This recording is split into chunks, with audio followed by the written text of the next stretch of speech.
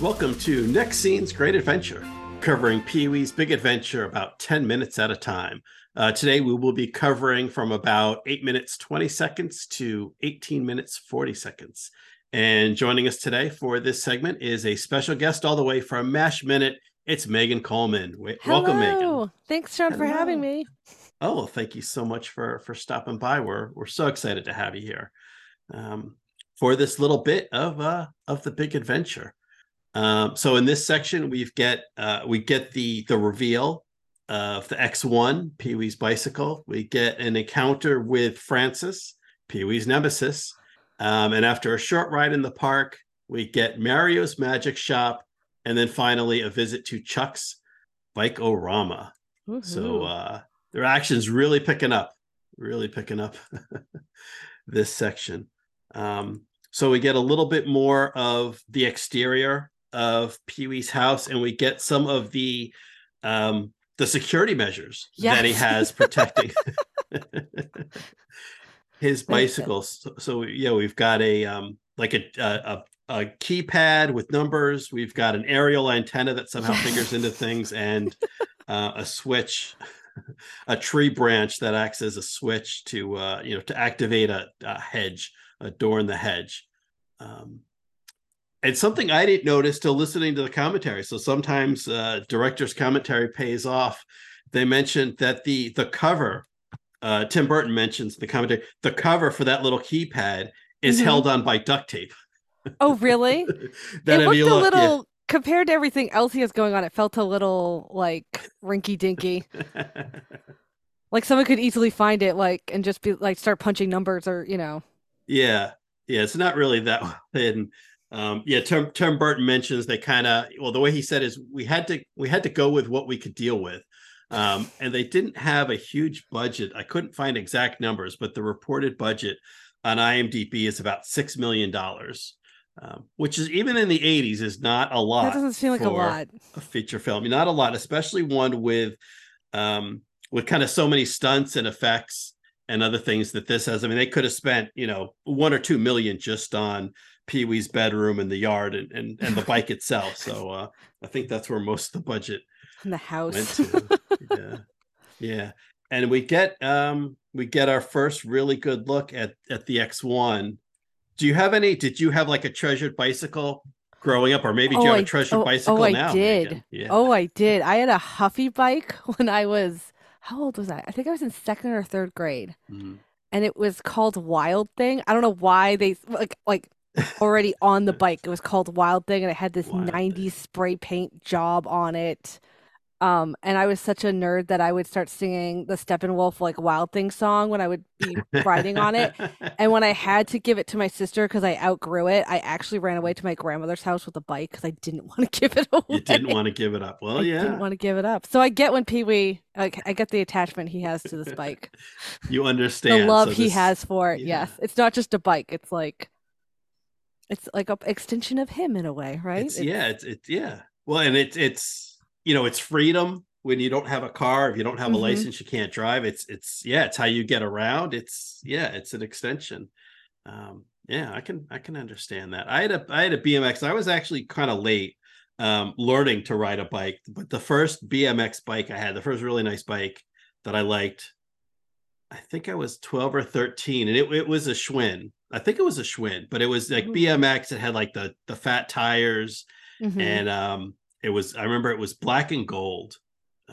It was sleek, but so I definitely understand like that relationship between a young person or the young at heart and the bicycle. It's a special relationship. And this this thing is decked out. And I talk a little bit about Schwinn and this particular bicycle in the episode on the deleted scenes I did.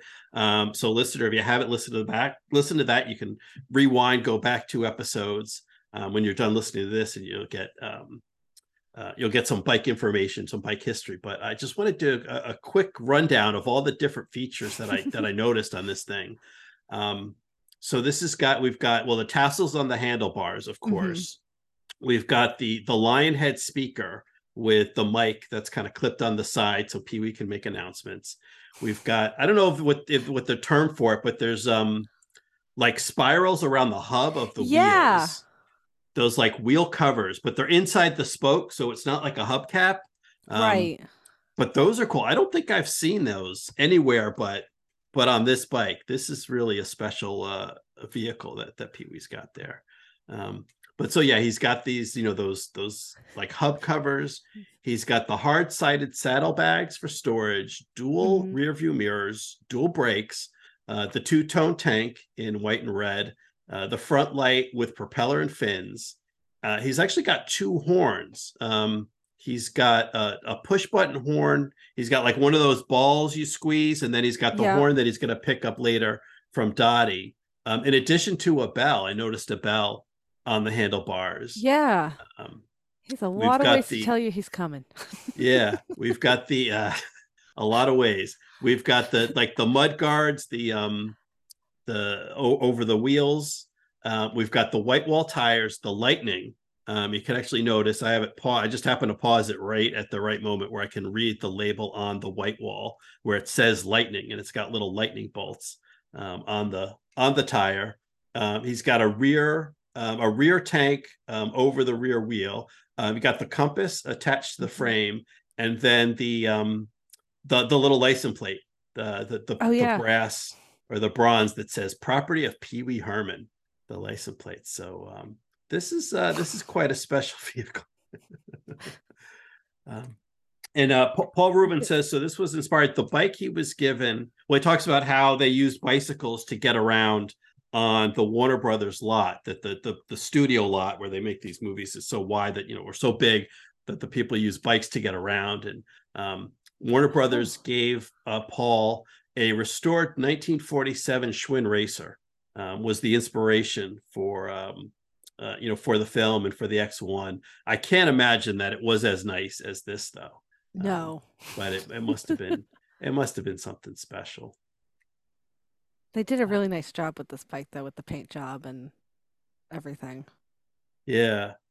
This is really nice. I read that there was supposedly one of the bikes used in the film came up for auction previously, and I wish I had known at the time, because it's something. I probably still couldn't afford it. Ended up selling for $36,000 in 2014. Wow. So yeah, I probably wouldn't have been able to do anything even if I'd known about it. But I can definitely see how that's worth it. And I'm kind of surprised. So I couldn't find. There isn't like an internet bicycle database with more information on the bike. There's for shame. Yeah, and it seems like there's a database, an internet database for everything else. I know, right?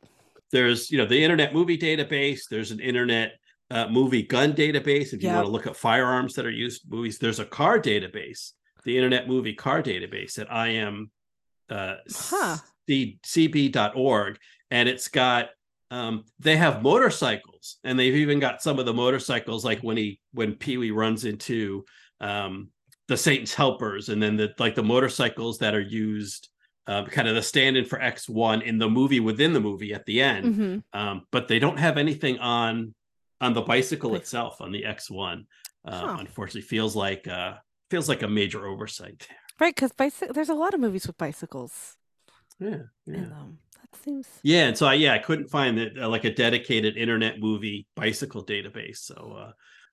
Listeners, if there's someone out there who's like a big bicycle fan, I don't know if I know enough about bicycles to start that myself, but someone that has a history with movie bicycles, maybe start that up, get that going.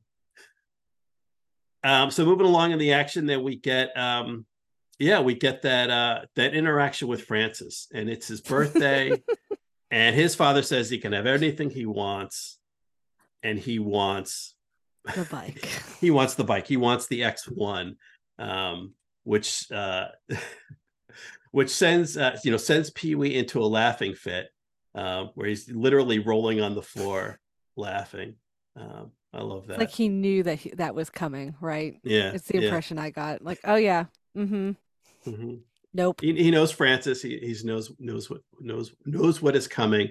I just want to back up, talk a little bit about the music, the great score, the Danny Elfman score continues this minute, and with the reveal of the X1, we have we have these brass instrument flourishes. We get the timpani and the big percussion, just letting us know how momentous, in case we couldn't figure it out ourselves, just seeing the bike. For the slow of us in the audience, just kind of letting you know, like, this is a big deal. You're supposed to be impressed. And I think we are. So just a quick couple notes on Mark Holton, who is the actor who plays Pee-wee. This is kind of his, he had done a couple things before this, but this is kind of considered his breakthrough role. He had done a couple other things. He was in Teen Wolf, which also came out in 1985, and Teen Wolf 2 in 87. Was in A League of Their Own in 1992, where he was the older Stillwell. So if you remember from that film, there's Stillwell, who's the young son of one of the players on the team who's traveling, who's on the bus and traveling with the team. And then at the end, when everyone's aged up, he's the older Stillwell. Oh, okay. And then he played John Wayne Gacy in, I think it was a television movie, Gacy, about the serial killer in 2003. And kind of an interesting trivia thing. So he was in Leprechaun in 1993, and then reprised his role playing the same character in Leprechaun Returns in 2018. And so Mark and Warwick Davis are the only people to be in more than one Leprechaun movie. So he's got that going for him. Huh. He looked familiar to me for some reason, and I couldn't place it, but I think it's because of League of Their Own. Mm-hmm. And maybe Teen Wolf too, but yeah. He's got one of those faces, like he looks familiar, and I was a little bit surprised. But where do I know him from? Yeah. When I kind of expected, looking him up on IMDb, I kind of expected more. Really? But just because of how familiar he looks. Like, I'm like, I figured he'd got to be in a lot of stuff, but and there was a lot of stuff that I hadn't seen. So I think probably Leprechaun and then A League of Their Own, in addition to this, of course, would have been the things I know him from. I really like this little bit. I mean, in addition to kind of introducing us to an antagonist and kind of kicking off what'll be the main plot of the film, revolving around the X1, is so many of the Pee-wee's lines, his kind of trite jokes that he tosses out. We get just in this one little these few minutes with Francis. We get, "I know you are, but what am I?" We get, "That's my name, don't wear it out." We get, "Why don't you make me?" We get the thing where, like, he holds his hand up to the ear and says, "I'm listening to reason." And then we get, when Francis says, "Why don't you make me?" He says, "I don't make monkeys, I train them." Yes. Which was a new one to me. I hadn't heard that before the film. And then there's a couple more that are in the script that actually got cut, that didn't make the film. There's at one point after that. So when he says, "I don't make monkeys, I train them," and then Francis says, "You're the monkey," and that's when Pee-wee pulls out the classic, "I'm rubber, you're glue. Whatever you say bounces off of me and sticks to you." The classic line. And then the other thing that at one point Francis says, "Mark my words," and then Pee-wee says, "Got a pen? I'll mark them down." So those were a couple that didn't make the cut, but we've got plenty though. Just packed into this small little bit. Do you have a favorite line? What do you think of, like, when Pee-wee starts pulling out, these cliches? Do you have a favorite line of his? I think that "I don't train monkeys." Mm-hmm. And I love like that they have such a good, I mean, I know they're not supposed to like each other, but they have a really good rapport, just going back and forth of, and their facial expressions. And that's what I really like about Pee-wee, is like, he's like, Rubens is really good at like delivering his lines, but it's like his facial expression, as his body language, like takes it up, like kind of makes it funny for me. Yeah. And so, like, I think of other actors who would probably do it, and I just think, like, okay, yeah, sure, you train monkeys, right? But yeah, it just, like, what? That's what I am, like, sure, whatever, right? But there's something very genuine and also very, like, I don't want to say sarcastic, but that's the word that's coming to mind. Where he just sort of throws it back. Yeah. There's a couple things. One, there's the obvious commitment that Paul Rubin puts into this character, and Mike too. I think that committing to this, just the childness and the immature. Sorry, not Mike. Mark Holton. Like, they just commit to we're gonna forget that we're mature grown up adults for right. the next few minutes, and we're gonna completely buy into it. And yeah, it's a little bit of a loss. I mean, the film is great. I'm obviously a big fan, which is why I decided to do this, and I wouldn't want to change anything. But I realized like these two characters only have 3 scenes. They've got this. They've got later on when Pee-wee confronts, right? in the pool / bathtub. Right, that's true. Sorry, bathtub, quote unquote, right? Yeah, at the Buxton residence, and then at the end, at the drive-in theater, like they don't have, it's almost like excuse me, it's almost like a Hannibal Lecter or a Ned Ryerson in terms of kind of a foil or a character that has very little screen time, but yet plays a major role. It's a memorable part and plays a big role in in the film and in the plot. And you can see like the effect that it has on that antagonist protagonist relationship, even just this small part. And one of the things that Tim Burton and Paul Reubens talk about in the commentary is that this was like a really late find. This was a late choice in casting Mark for this role, but I think they hit it they got just it was just the right person for just the right part. Yeah, the chemistry is amazing. Mm-hmm. Did they say who they had? Like, was there somebody that they already had for the role, or they just and someone backed out, or? Yeah, no, they don't say if someone backed out, or if they had like a long list of people they went through and just like people weren't available or something. Right, like they don't say why.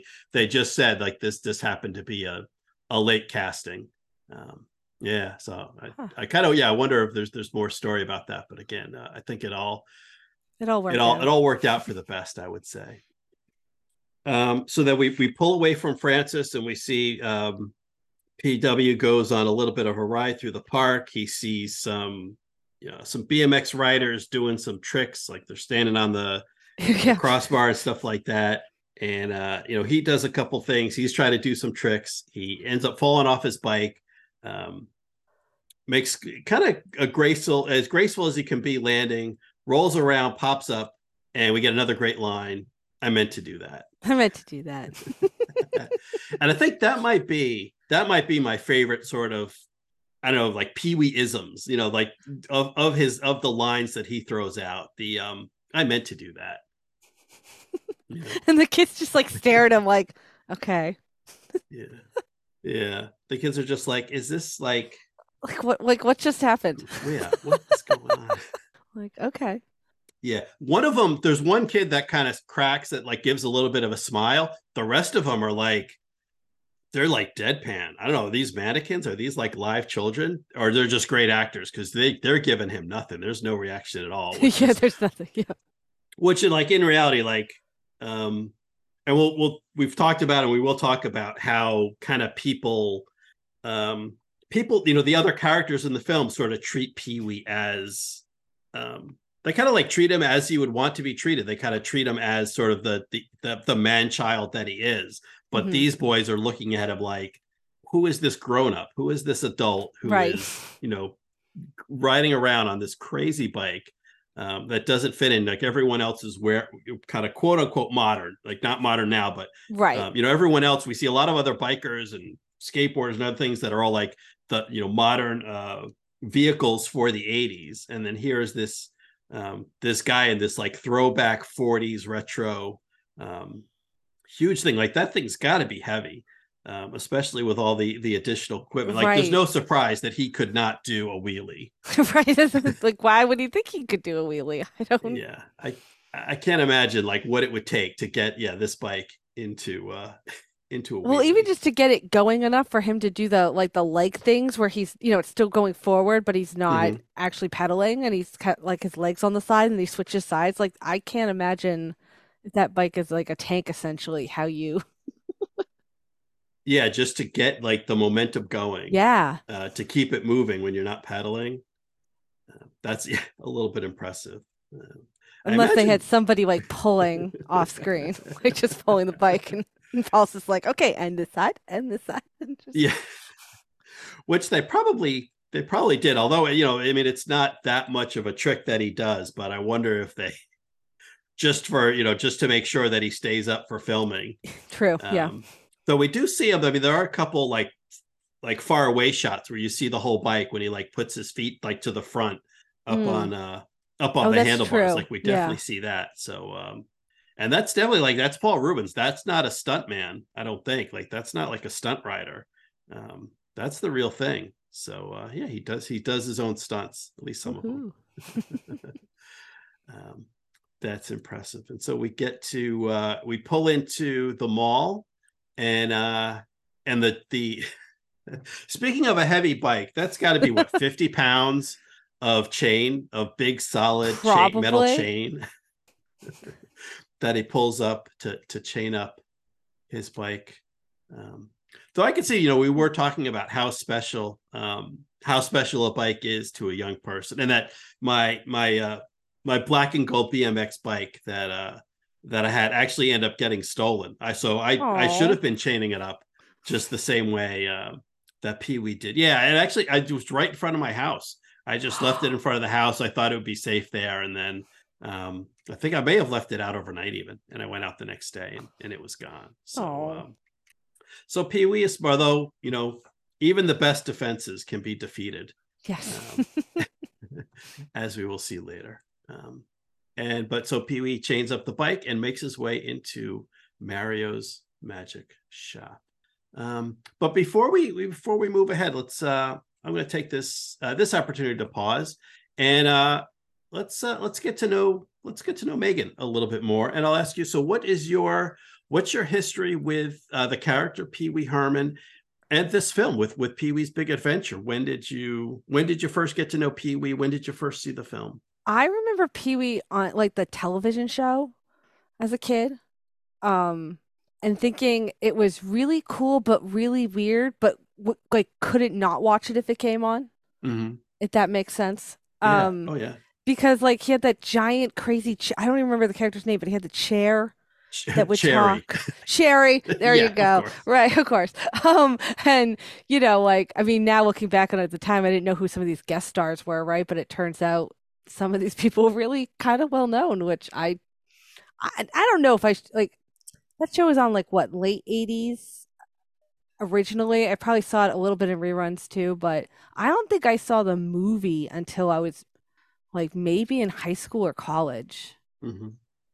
I don't know why there was that like gap, if you will, but I don't even know if I was a kid if I even knew there was a movie, to be honest with you. I just knew it was the TV show. Mm-hmm. And I always loved that he was so dressed up too, like especially compared to every other sort of cartoon Saturday morning show out there. He was so dressed up, and I just loved that for some reason. As a little kid, I just thought that was adorable and awesome. And I grew up with the Lawrence Welk show, so maybe there was a little bit of that too, like just like people just being dressed and fancy and doing their own thing. Yeah, so a little bit of a throwback in terms of like, a children's show host wearing a suit and tie, a bow tie even. Right. Yeah, so the show was like late 80s to early 90s. But yeah, watching it now, and I didn't watch the Playhouse, the TV show at the time, but going back and watching it now, you see Phil Hartman, of course, but Lawrence Fishburne, Epatha Murkison. So you see like a lot of people that went on to become like big stars for like adult entertainment. Not that came out wrong. I know, not like X-rated adult, like grown up, but like grown-ups, right? Grown up entertainment. Yeah, right. That's what I mean. No. Oh, and this like blew my mind. This was like a little bit of trivia that I had no idea. Natasha Lyonne, little baby Natasha as a kid, was on Playhouse. How did I not know that? Yeah, she's in like a half a dozen episodes. There's a group of 3 kids. I think it's 2 girls and a boy that come into the Playhouse a few times. And she's like, 8 or 10 years old, like really little at the time. But like, yeah, it was one of those things that like, yes. Like I know some people are really good at like picking out like people like, they're like early roles and stuff. Like I had no idea, but then once I knew it and you see it, like, yeah, that's it, imagine what Natasha Lyonne as a child would look like. And Oh Yeah. my, I know. She has such 80s like hippie hair. It's hilarious. Oh my Yeah. goodness. Yeah.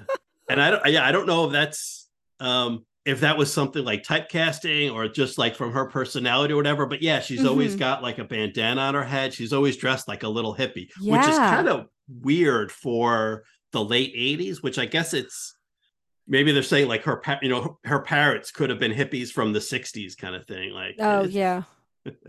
but it's in a typical weird Pee-wee's Playhouse fashion, like it's just as weird as everything else that was going with that show.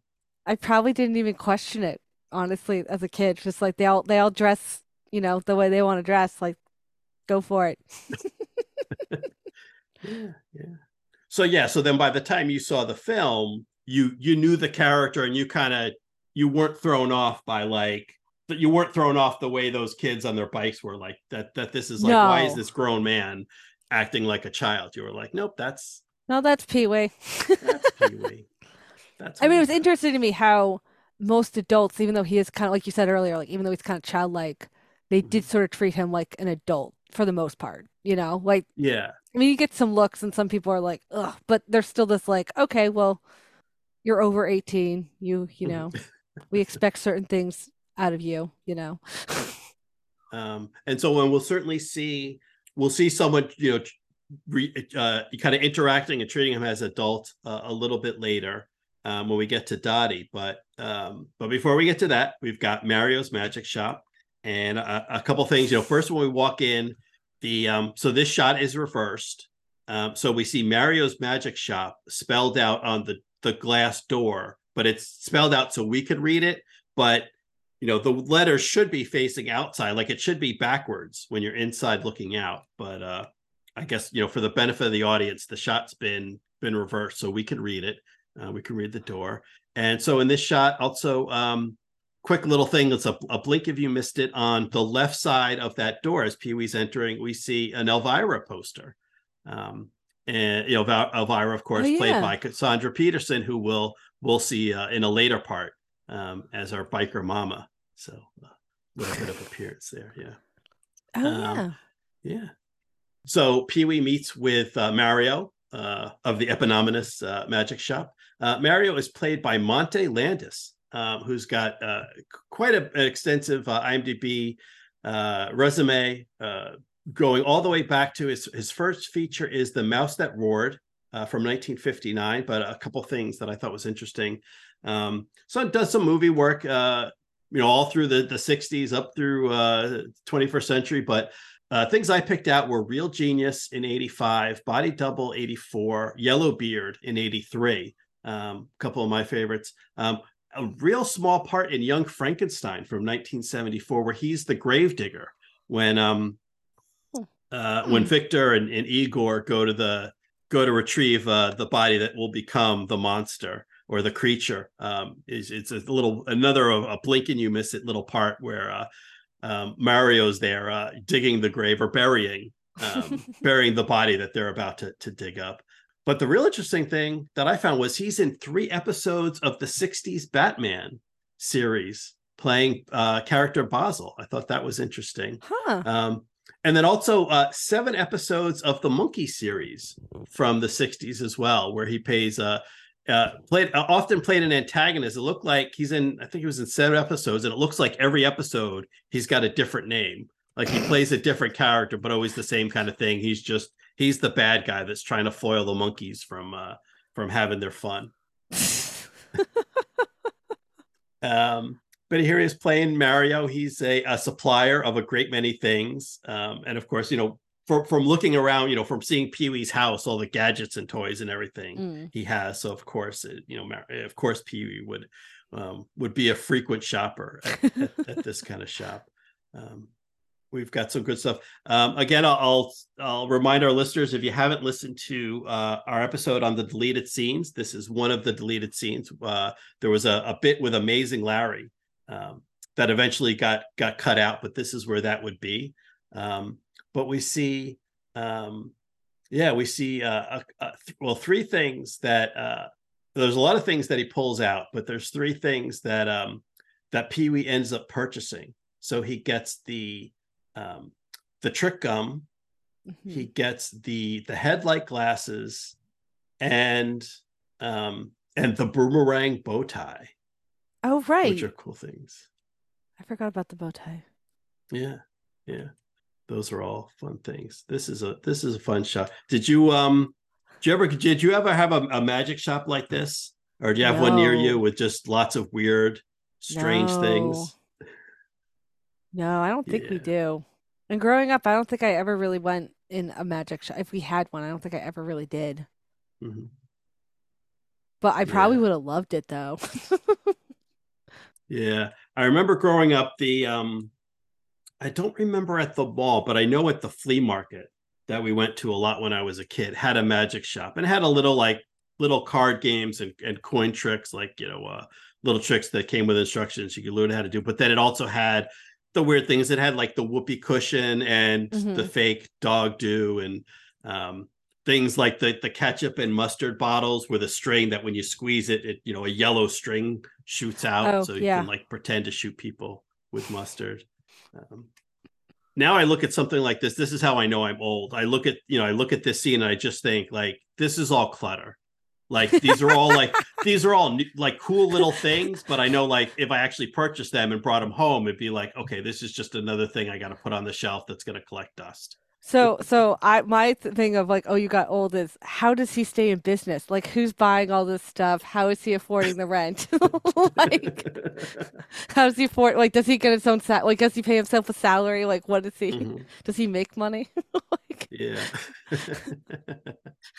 Does he just go off of like Pee Wee? Is Pee Wee the one that's keeping him in business? exactly. Yes, it's just Pee Wee, and then there's that like poor other lady who's in there who looks like she just wants to be left alone to look at whatever and keeps kind of looking Yeah. over at Pee Wee and being like, "What?" Yeah. Who like Pee Wee is harassing with the X-ray specs. Oh yeah. Yeah. I wonder what like she's like, she brought a watch she brought a watch in to be fixed at the jewelry store next door or something, and Oh she's, yeah. or she's early for a hair appointment, so she's just killing time. Like, Right, exactly. she doesn't look like she's not there to buy the No. way the way Pee Wee Or she's is. meeting someone for lunch and she's just like, "Okay, yep, Yeah. I'll wait in here." Yeah, I got 10 minutes to kill. Though I do see there are a lot of masks. So probably does like a seasonal business, good business Oh for yeah, Halloween. Halloween. That's probably the busy time at Mario's Magic Shop. But still, like, is that going to be enough to carry you through the year? Well, I that hope week is so. Black Friday. I don't know. What's the Black Friday for Halloween? Is it like the day after Labor Day or the day after Columbus Day when all the Halloween stuff is like on sale? Oh, I don't know. I don't know. But Mario's a lot of fun. So Mario's one of those people that, yeah, he's kind of, he's treating Pee Wee as an adult. He's not like, you know, where's your parent or who's going to pay for all this stuff. But he kind of understands the childlike nature hmm that Pee Wee has. And he's kind of, he's meeting him at that level, like with, things like trick gum and, smoke bombs and stuff like that. He's like, all right, he's one of those adults that understands the maturity level of a kid or someone like Pee Wee. Or like the Yeah. giant head that comes out at one point. I love that. I love that progression, that setup. Comedy comes in threes where it's like the shrunken head, the regular size, and then the giant. Giant. That's one of those things like I'm a little disappointed like that didn't come back to figure in later. There was no callback to a giant head later on. Mm. So if there's nothing else, I think that's all my notes I have on Mario. We exit the magic shop. We take a spin. We visit the X1, make sure it's safe and sound, and then we head to Chuck's Bike-O-Rama. Woohoo. Woohoo! Where we've got some bikers who see all the bikes lined up for sale. We've got some bikers. So there's seven bikers there. Only one of them is named. So Pee Wee says hi, Chip, and Chip is played by Damon Martin. And of the other bikers, only three are credited. We've only got 3 BMX kids listed in the credits in addition to Chip. And one of the other ones is David Glasser. And I wanted to mention those two, Damon and David, because they both went on, they both had kind of short acting careers, but both became producers. And, had quite a few credits, particularly David Glasser, who's one of the BMX kids, has been a producer since 1993 and worked on, so he produced the series Yellowstone and the spinoff. So there's 1883 and 1923, which are kind of yellow spinoffs or sequels. And 1923 features Harrison Ford in a rare television role for him. So that was interesting. So a couple big name producers came out of this little BMX gang. That's funny. Yeah, I thought that was interesting. And then and then we get on to Dottie, played by the wonderful Elizabeth E.G. Daily. I like her. Yeah. Well, I like her as an actress, and I like Dottie as a character. I'm not sure. I like Dottie a lot. Yeah. And she's another one where I think there's good chemistry between them here, and they don't get enough scenes together. We've got this one. We've got later on, after the bike is stolen, we get a couple phone calls that that Pee-wee makes from on the road. But I guess it's kind of like the nature of the beast when you do, you send someone out, like Pee-wee on an adventure on the, the hero's journey. Then he, when he leaves alone, so he's not going to get a lot of scenes with the people that we see here in the beginning until the end. And just like we said with Francis, he doesn't really team up again with Dottie till the drive-in at the very end. But she's really great. And a little bit of background for folks that aren't as familiar with Elizabeth Daily. She's got a ton of credits for acting, for voice acting. Did a lot of voice acting. Is probably most well known as Tommy Pickles. And I didn't realize this, from Babe, Pig in the City. She's Babe. She's Babe? She's Babe. I knew she was Tommy Pickles, but I didn't realize she was Babe. Yeah. Wow. I thought that was really cool. And then I got also toss in just a little, there's another Batman connection in the new Batman Adventures animated series in '88. She's in one episode as a thrift store manager. But so in addition to her acting and voiceover voice acting, also a singer with 4 albums. And 85 was kind of a big year for her. In addition to this coming out in 85, she had a top 10 single, Mind Over Matter, from the Summer School soundtrack. Summer School, another film that came out in 85. And actually another one from 1985, Better Off Dead. She's the singer at the school dance in that film. So shout out to Better Off Dead minute there. So the wonderful, the cute Elizabeth Daily. She has the best 80s hair, like ponytail bang hair get up. Hairdo. Yeah. That's what I'm trying to go for. Hairdo. Her hairdo. Yeah, she's kind of like a tomboy thing with the overalls, but it's feminine at the same time with the like the up ponytail. I don't know if there's like a name for that. And she's like she's got that 80s you didn't just throw it back, you teased everything, right? You put in some Elnet or whatever, Aquanet. Make sure it stays. So speaking of trying to get treating Pee-wee like an adult, she's trying to get really adult with Pee-wee here, and she's trying to ask him out on a date, or ask him to the drive-in, and we get the the famous, there's a lot of things about me you don't know anything about, things you wouldn't understand, things you couldn't understand, things you shouldn't understand. And it's like, it's the well, there's a couple things going on here with that little bit. One is the juxtaposition. Like, we've seen how silly this character is. I mean, we're like 15 minutes removed from him wearing bunny, little rabbit slippers chasing after a stuffed toy carrot.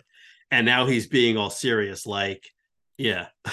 Like you Like, can't handle the truth, right? But yeah, yeah, exactly. He's this dangerous loner, and we know, no, there is nothing dangerous. The only dangerous thing about this guy is his toy budget and how much he's spending in various. But the this really smart writing, the sort of like the rhetorical devices, the repetition, and the well, kind of it like it shouldn't work, but it does, because that sentence actually, it begins and ends with Dottie, because he says, Dottie, there's a lot of things you don't know about me, or a lot of Dottie, there's a lot of things about me you don't know. You don't know it. Sorry, let me get this liner. I'm looking at the script. So the way it's in script, Dottie, there's a lot of things about me you don't know anything about, Dottie. So like the Dottie at the beginning of the end, which like shouldn't work. It should be like that redundant, should be awkward. But it kind of works the way he says it, and he's obviously a much better. Paul Reubens is a much better actor than I am, which is not a surprise to anyone. He delivers the line the way to make it work. But then that repetition where he's like, things you wouldn't understand, things you couldn't understand, things you shouldn't understand, and then she says, I don't understand.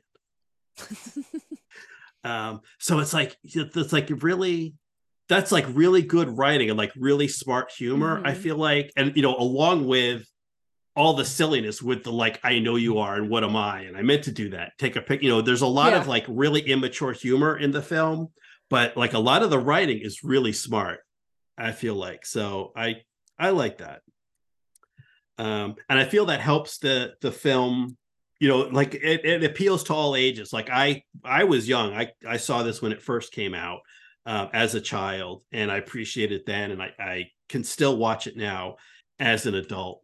And so I think, even though this isn't, this doesn't happen around Christmas, it's not strictly a Christmas or a holiday film, I think it qualifies as a holiday film because it is, certainly it has the rewatchability. It could be something that you watch every year. And it's certainly something that it's fun for the whole family. Like it appeals to, appeals to all ages. So I think it's sort of it could be a non-traditional, holiday film. And so I wonder, Megan, if you have any holiday traditions that are sort of like not strictly, not strictly tied to a holiday, like a Christmas tree or Hanukkah menorah, like that's tied to a holiday, but kind of anything non-traditional. And to give you an example, I'll mention one of mine. Cracker Barrel is kind of going to Cracker Barrel for dinner, for lunch, is sort of a holiday tradition, but there's nothing strictly holiday about it. It just so happens that there are no Cracker Barrels near where I live, but there's one on the way when I'm visiting family. There's one. It's about, I usually drive, I got family, it's like 4 or 5 hour drive, maybe 6, depending on traffic. There's a Cracker Barrel that's about an hour and a half away from my home. And it's at that point where like, okay, if we pass it, then we're close enough that it's like, we might as well just wait till we're home to eat. But if we start getting hungry, it's like that last stop before you're committed to just driving the rest of the way. We're like, if we're gonna eat on the road, this is the place to stop. This is, and so a lot of times when we're traveling for holidays, we end up going to the Cracker Barrel. Oh, so interesting. Yeah, so that's sort of a, there's nothing inherently holiday related in Cracker Barrel. It's just something we do a lot around the holidays. So any examples like that you have? My Graham's 90, gonna be 92 in a few weeks, and her birthday falls around Thanksgiving. So regardless of when my grandmother's birthday actually falls, we always do it the night before Thanksgiving. And we usually go get food because obviously nobody wants to cook because they're cooking the next day, or everything's like the fridge is too full of other stuff ready to be reheated or whatever. That's a good one. That's a good one. Yeah, you certainly. We also like hitting up the day after Christmas, like for my family's like New England cheapo people. So like we go buy next year's wrapping paper, right? And then you try to find wrapping paper that's on sale that doesn't scream Christmas or Hanukkah or any holiday, but like plaid, like a nice plaid that you could use for all year round, right? And just yeah. plain brown paper bags for gift giving, right? Like that's just Yeah. how we like. Yeah. But that's very, New England thrifty is, the day after Christmas, we're going to go out and we're going to shop for ribbons and bows and wrapping paper and all that stuff. Right. Or if you're really cheap, like New Year's Day, if you want to wait and see Yeah. what's still left. You kind of get the last remainders at that point. Exactly. Yeah. Yeah. Although that's getting harder to do. It is getting harder to do because it feels like everyone else is also doing that. Yeah. Well, and because the stores turn over things so quickly. Yes. Like around me, there was no cheap Halloween candy. The day after the day after Halloween, all the stores had put out all their Christmas stuff. Yeah. Like, so there was, they turn over to the next holiday so quickly. There's like one tiny section where they just kind of shove everything, right? And they're like, go for it. But yeah. So like all the bargain hunters have to, fight over the little bit of stuff that they leave out after the holiday. But yeah, that's a good tradition. Yeah. I have a friend from college, a really good friend whose birthday is 2 days after Christmas. And one summer, I found something at a yard sale that screamed her, and I didn't want to wait till Christmas to send it to her. So I decided that I was going to do, and I still do this. Some point in the summer, I send her Christmas present, and I do it all up. Like I get out like my Christmas stickers, and I like decorate this thing like it's like Christmas in July or whatever. So then in December, when I send her birthday present, like it's her birthday present. It's not. Like because she gets a lot of combined stuff, or she gets like she remembers growing up and telling me she got like Christmas wrapping paper on her birthday gifts, and like things that were clearly marked Christmas, and she's like, can you just pretend? And I kind of get that a little bit. My birthday's 2 days after Valentine's Day, so I'm used to getting like, here's the discount Valentine's Day candy, and I'm like, you couldn't even take the clearance sticker off it. Come on, guys, like, can we just pretend for 10 seconds? Yeah. So that's nice. So you know what that's like. So you're like, all right, I'll give you, we'll do like a Christmas in July or whatever. And then your birthday is just birthday. Yeah. That's nice. And then our mom goes, why didn't we think of this like 20 some odd years ago? I'm like, I don't know. But I don't know. Yeah, that's good. All right. So getting back, so we're kind of wrapping up this section. So, Pee-wee, wraps up his serious you can't handle the truth speech. His I'm a loner, Dottie, a rebel. And he's so serious and so straight with this presentation. He takes the horn, he turns and walks away. And we can like see the smirk. We can kind of see it from the side. And then as soon as he exits the bike shop, he is, he's skipping and jumping, and it's back to Pee-wee. But like we see that transition from like the serious PW to the childlike Pee-wee Herman. Just in case like you took any of that seriously, you thought like, wow, like what's going on? Like this guy is really dark and mysterious. Like no, it's just Pee-wee. This is Pee-wee. And he's a lot of another fun. Bicycle accessory, Yeah. James Bond stuff, really secret stuff, but yeah. And so that wraps up the section. Was there anything else you wanted? Any other notes you have on this 10 minutes of the film, or anything kind of Pee-wee Big Adventure related? I just really loved the house and how much detail has gone into his house, and like, did half the budget go towards the house? Like, what, or did they just like go to Warner Brothers and go like, we're rating your prop room and just thank you very much, like. Yeah, they talk about it. Paul Reubens and Tim Burton talk about it on the commentary track on the disc, where like I think the bedroom, like inside the house, that's a lot of Paul Reubens, but then the outside, that was like Tim Burton. And he did, and like the particularly like the security stuff around the bike, like having like the tree branch be the trigger for the hedge, and having like the antenna on the house, like the TV antenna turn around and everything. Like they like Paul said, like, oh, that was Tim Burton. Like he kind of came up with all that stuff. Yeah, and that's one of the things. So the inspiration to cover this particular film for for our special this year was kind of Paul Rubens, passed away earlier in the year, and that inspired me. Well, let me, I haven't seen the film for a while. Let me rewatch it, and like the combination of like you get the callbacks, and we talked about like the stuff from the magic shop, like the trick gum and the headlight glasses, the stuff that's going to call back, and even like the horn that he's picking up here. Like, so there's a lot of stuff that like. There's just callbacks. Like there's a lot of stuff that goes in that they obviously thought about and they worked into later parts of the film.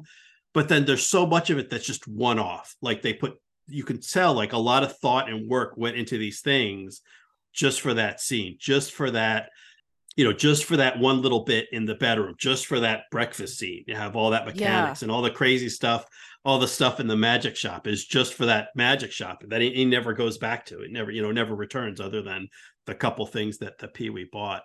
And that kind of amazed me, like the stuff that like, no, this is not a setup. There's no payoff. There's no callback. This is just a neat little scene that's just for itself and for no other reason.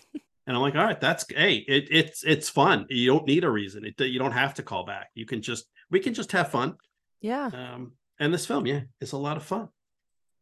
And I had fun talking with you, Megan. I hope you had fun too. I did. Yeah. No, thanks for having me. Let me just check over. I did want to mention one other thing. I want one last note for this section.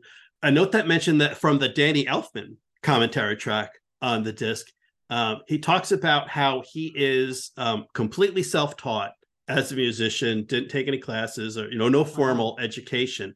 But he does mention he says he calls it a non-student. He went to Cal Arts as a non-student, even though he didn't run into Tim Burton or Paul Rubens there.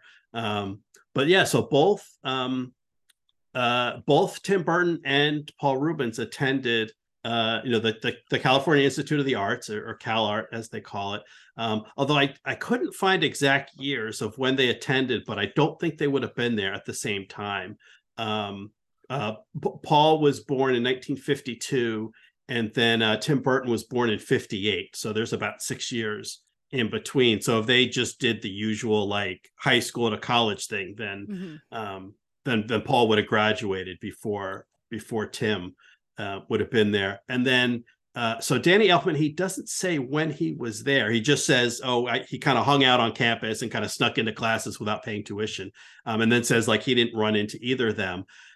So he was born in 53. So he's closer in age to Paul Rubens, but I don't know when he attended, because he like traveled around Europe. He did, he did some, like musical theater troupe. He did, the Mystic Knights at the Oingo Boingo. Like he did a lot of different things before he settled down into a career as a musician. So like, he could have gone sooner, around the time when Paul was there, or he could have been attending later, around the time when Tim Burton would have been there. But he says he didn't run into either of them at the time. So I understand. Thought that was a little, a little interesting tidbit on Danny Elfman there. But so that was it. That's kind of my last note. And so we'll wrap it up for part 2 of our 9-part saga covering Pee-wee's Big Adventure. So listeners, thanks for coming so far. We're almost a third of the way through. So bear with us and hang on and come back next time. But once again, I want to thank you, Megan. Thank you so much for joining us. This has been a lot of fun. And so if our listeners don't already know where to find you, I'm sure they want to hear more of your insightful film commentary. So, so where can folks hear more from Megan? I did, what was that, 120 episodes of MASH, the movie, but we talk about the TV show a lot. Yeah.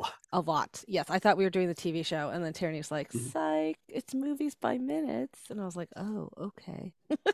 So that's at mashminute.com. And I am still in the research stages, but I'm hoping by mid-2024 to start releasing episodes for the American President Minute, because my favorite movie in this entire world is the 1995 political rom-com, The American President. Yeah, that's a good one. Okay. So we're looking forward to that, listeners. So stand by, wait for The American President to come out. Of course, we're Next Scene Podcast. You can find us at Next Scene Pod We're at Next Scene Pod on all the social media, or some of the social media. So please come on back, where we will see you on the next scene.